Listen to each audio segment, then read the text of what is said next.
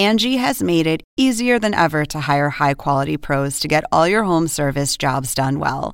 Just bring them your project online or with the Angie app, answer a few questions, and Angie will connect you with local pros who match your specific needs. Or book a service instantly at an upfront price. So join the millions of homeowners who use Angie to care for their homes and get your next home service job done well. Download the free Angie mobile app today or visit Angie.com. That's ANGI.com. Angie has made it easier than ever to hire high-quality pros to get all your home service jobs done well. Just bring them your project online or with the Angie app, answer a few questions, and Angie will connect you with local pros who match your specific needs. Or book a service instantly at an upfront price. So join the millions of homeowners who use Angie to care for their homes and get your next home service job done well. Download the free Angie mobile app today or visit Angie.com. That's ANGI.com. Up next, a college co-ed is left for dead in a lover's lane. The blood's consistent with her being struck up to 10 times. There were plenty of suspects, but very few answers. These samples could have originated from 20% of the population. Was it a random murder or jealousy? If he couldn't have her, nobody else could. For decades, the case went unsolved until now. He is a cold-blooded killer. They wanted to solve this.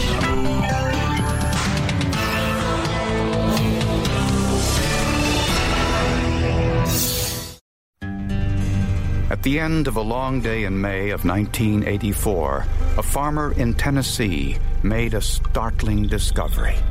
He noticed some clothing lying in the field.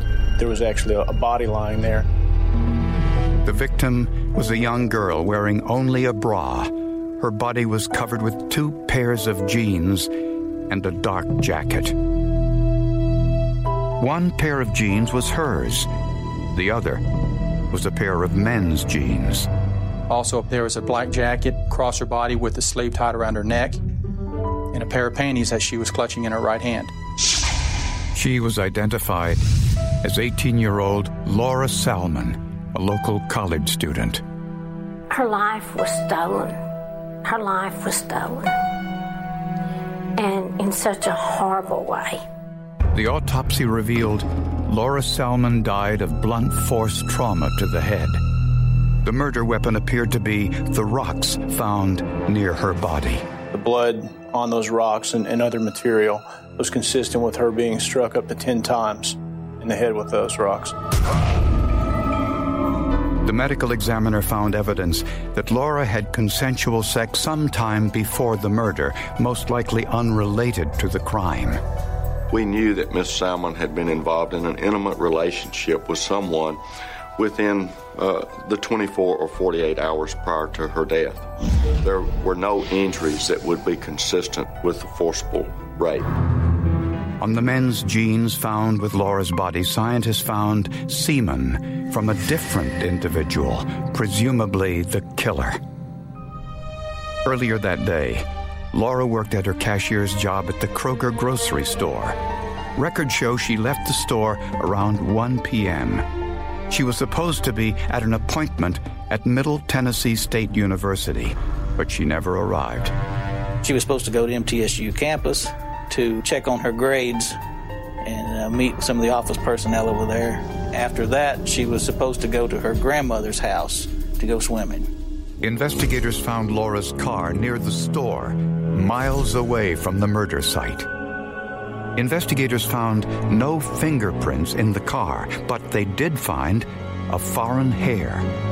They also found dirt in the wheel wells.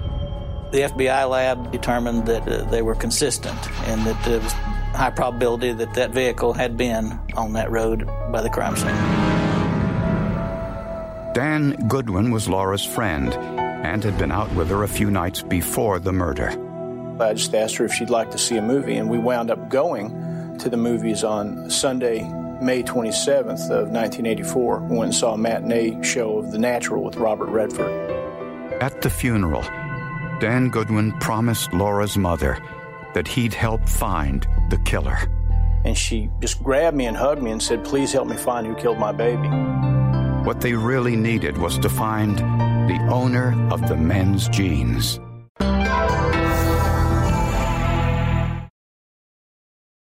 Angie has made it easier than ever to hire high-quality pros to get all your home service jobs done well. Whether it's routine maintenance, an emergency repair, or a dream project, Angie lets you compare quotes from multiple local pros, browse homeowner reviews, and even book a service instantly.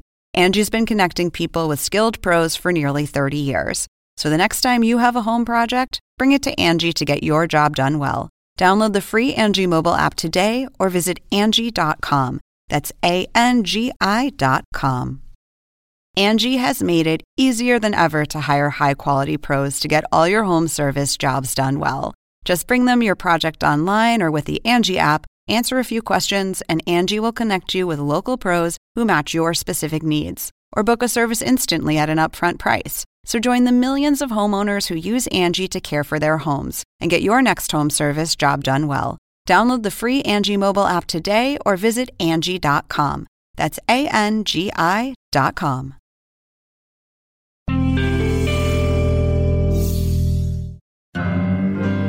Laura Salmon's body was found in an area which often served as a lover's lane for high school and college students. People went back there to party, have bonfires, make out, that sort of thing back there. Witnesses placed Laura at a local nightclub on the night before her murder, where she was dancing with an unidentified young man, but investigators couldn't locate him. The first suspect police interviewed was Laura's high school boyfriend, Kyle Gilley. He had a reputation as the jealous type, but claimed he had an alibi. Kyle Gilley's alibi had been that his stepfather was a witness to the fact that he was home the day of the murder. Next, a woman in Nashville, Tennessee, 40 miles away, called police with a possible lead. She claimed she'd been date raped by a man named John Taylor, and during the ordeal, Taylor mentioned Laura's murder. The alleged victim said that her attacker had threatened her by saying he would do the same thing to her as he had to Laura, or words to that effect.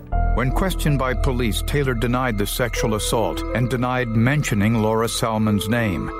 However, a background check revealed Taylor attended the same university Laura did. He was a member of the same health club. He attended the same fraternity gatherings, functions as Laura. And Taylor was near the university on the day of Laura's murder. Taylor had somewhat of a history with being violent towards his girlfriends or female companions. That, too, added to his possibility as a suspect. FBI analysts compared Taylor's hair to a foreign hair they found inside Laura's car. We received a report back from the FBI that the hair recovered from her vehicle was consistent with John Taylor. At the time, mitochondrial DNA testing of human hair was still years away, so it was impossible to know for certain if this was Taylor's hair. We could never get that one key piece of evidence that could place him with Laura Salmon on the day of the murder. And the men's jeans found at the murder scene had a waist size of 30 inches and a 36-inch inseam, too big for Taylor. Ultimately, investigators concluded a single hair was not enough to charge him with murder. Through all of that evidence that pointed to him, there was still no smoking gun and nothing to actually tie them together. And there were other suspects, too. In all, police investigated over 100 other suspects with no success. I made a promise to her at her grave that I would see that justice was done. I didn't really know how I would carry out that promise, but that's the last thing I could do for her. But Lorene Mackey's promise went unfulfilled, and 16 long years passed. In the meantime, Dan Goodwin began a career that would eventually lead to law enforcement. After graduation, I became a newspaper reporter, first at the Shelbyville paper, and then I moved quickly to the Daily News Journal in Murfreesboro, where I became the police reporter in short order. I wrote a series on unsolved murders in 1987 that included Laura's case. But all along, I knew that I was more interested in police work. Several years later, Dan left journalism and became a police officer. The first cold case he was assigned was Laura Salmon's murder. I didn't become a law enforcement officer to work on this case, but it was always on my mind. So I was quite happy that I got to assist Bill Sharp on this case. One of the first things Dan Goodwin and Bill Sharp did was to send all of the evidence to the forensic lab for testing. Obviously, through the advancement in science, through DNA and testing, that maybe we could find the donor of the biological material and match that with our killer. While DNA testing was underway, Sharp and Goodwin pursued a new lead, which supposedly came from a local high school student, now almost 16 years after Laura's murder. In 2000, a student at Oakland High School was overheard talking about the Laura Salmon case, saying that his father had killed a girl and thrown her body in the quarry. The student's father, David Patterson, had a police record for aggravated assault, but by the time the rumor circulated, Patterson was dead. When he himself was shot to death, we decided, of course, that we had to investigate that lead. They asked Patterson's children to voluntarily submit DNA samples for testing. Testing on David Patterson's DNA, or that of his family, which produced a presumptive profile, showed no possibility of him being any of the male DNA profiles that was present at the scene of her murder. Investigators also contacted John Taylor, who'd been an earlier suspect in Laura's murder. His DNA also did not match. And Dan Goodwin himself provided a DNA sample. He'd gone out with Laura just a few days before the murder. Goodwin maintained it was a casual date and said the two weren't intimate. Since I took her out to the movies just 4 days before and knew her, they decided it would be advisable to test my DNA. And it was tested, and I was not present at the crime scene. But at least investigators had the killer's DNA and were closer to finding him. A lot closer than they knew.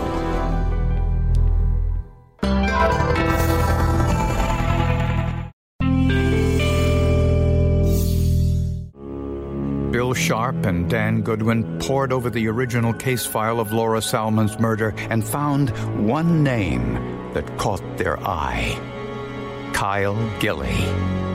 Gilley was Laura's high school boyfriend, a year younger than her.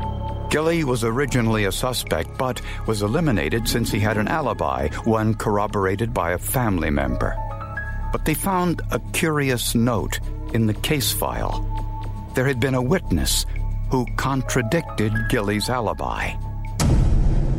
She identified Kyle Gilley driving Laura Salmon's car approximately a half mile from the road that led to the quarry, which led to where Laura's body was recovered. She was able to identify Kyle through a photo lineup as well as Laura's car through a photo lineup. This lady saw him, looked at him closely as she drove by him, and said he was just staring straight ahead. Just a blank expression on his face. And they also discovered that Gilley had a propensity for physical violence with girlfriends, particularly Laura Salmon. He would get mad at her, grab her by the head, and start banging her head into cars, school lockers, whatever was at hand. He would punch her. On one occasion, he broke out both of her front teeth. Another incriminating piece of circumstantial evidence was the pair of men's jeans found at the crime scene. Kyle was approximately 6 feet 2 inches tall, and the jeans would have fit him. The TBI lab did examine the Rustler blue jeans in 1984, and they were able to determine there was some blood on there. However, as to the type of stains that were present and to the possible cause, they did not make any determination at that time. Under a magnifying glass, crime scene reconstructionist Jerry Findlay found tiny drops of blood embedded in the fabric, about 1/32 of an inch in diameter. It was medium-velocity impact spatter, the kind usually produced when someone is hit with a blunt object. Medium velocity is an instrument being wielded by a human. For example, a baseball bat or a rock or something like that is not going to generate that much force. The blood stains were clustered above the knee, indicating the assailant was kneeling as he attacked. So whoever was wearing those jeans was in close proximity to the point of impact at the time of impact. And DNA testing confirmed the blood on the jeans was Laura's. Police tracked Gilly down in Florida, where he was twice divorced and working for the Manatee County Public Works Department. He also had a police record with arrests for aggravated sexual battery, attempted burglary, and resisting arrest. When questioned by police in Florida, Gilly once again denied any involvement in Laura's murder. During that interview, Kyle admitted that the jeans were probably his. When we asked him about blood spatter and the fact that we had an expert that could testify that the killer wore these jeans, Kyle Gilly requested an attorney, and the interrogation stopped. With a court order, investigators obtained Gilly's saliva sample and sent it to the lab. Did Gilly's DNA match the semen sample on the jeans? We got the results of that testing back on May 31st, 2000, the 16th anniversary of Laura Salmon's murder. That testing showed that Kyle Gilly was the donor of the DNA that was on the men's Rustler jeans that were draped across her body. That was what we were looking for. We could put Kyle Gilly in those jeans. We could put Kyle Gilly at the scene of the murder. But what was the motive?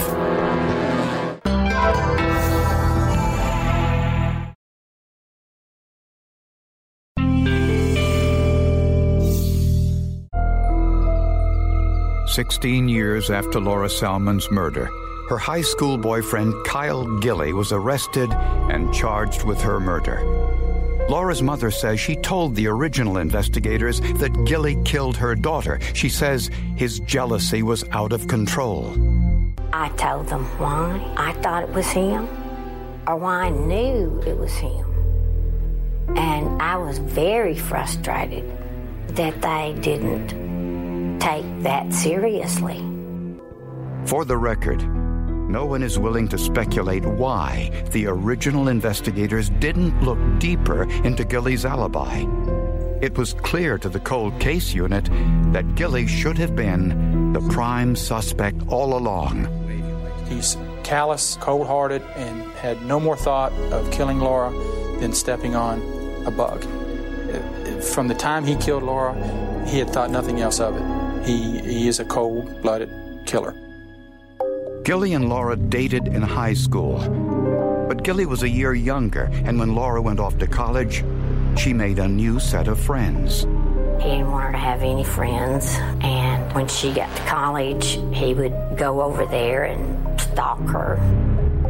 Family and friends implored Laura to end the relationship, but she was terrified. I tried to get her to go and get a restraining order, and she was afraid to go because she was afraid of what he would do to her. And when she dated other men, Gilly felt threatened. Kyle was very jealous and very possessive. We feel like that was the motive for the murder, that if he couldn't have her, nobody else could.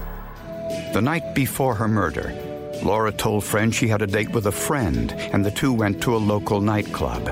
Investigators believe Gilly knew Laura was dating others and may have followed her to the nightclub. That unknown DNA was the motive. That Kyle was jealous and possessive and found out that she possibly was seeing somebody else. Prosecutors believe that Gilly and Laura had planned to go swimming on the afternoon of her murder. Kyle coaxed her out to the deserted Lover's Lane, where they talked, then argued. According to the forensic evidence, Gilly struck her in the head repeatedly with a rock, and blood spattered on his jeans. Prosecutors think Gilly saw Laura's blood on his jeans, which is why he left them there. But those jeans contained other biological evidence with his DNA. On that day, Gilly wouldn't have known anything about that, of course, since DNA testing was still years away. A witness saw Gilly driving Laura's car away from the crime scene. Why the original investigators gave this information less weight than Gilly's alibi is yet another mystery. In September of 2006, Kyle Gilly went on trial for murder. His defense claimed the presence of another man's DNA was proof that someone else was at the crime scene, and that individual killed Laura. The jury never fell into the trap of thinking the unknown DNA was a plausible other suspect. The jury found Kyle Gilly guilty of murder, and he was sentenced to life in prison. Dan Goodwin finally kept the promise he'd made to Laura's mother at the funeral. I don't think Miss Mackey will be around when Kyle Gilly is eligible for his first parole hearing in September of 2042. I'll be 83 years old, but if I'm alive and if my partner Bill Sharp's alive, we'll be there to testify against releasing him. 20 years is a long time to wait for justice. The evidence in the case never changed. It just took that long for forensic technology to catch up with the killer. Cold cases are difficult. The positive side is that forensic science is constantly advancing, so that what we couldn't do 20 years ago, now we can do. I cannot recall during my time in the district attorney's office a case that's ever been worked this hard, that so many hours have been put into. In 1984, we were at a stalemate. We didn't have the DNA, the forensic evidence to convict. In 2000, we were able to, through the forensic evidence, put Kyle Gilly at the scene. We showed that Kyle Gilly was the killer. Without the forensic evidence, there's no conviction. Angie has made it easier than ever to hire high-quality pros to get all your home service jobs done well. Just bring them your project online or with the Angie app, answer a few questions, and Angie will connect you with local pros who match your specific needs. Or book a service instantly at an upfront price. So join the millions of homeowners who use Angie to care for their homes and get your next home service job done well. Download the free Angie mobile app today or visit Angie.com. That's ANGI.com.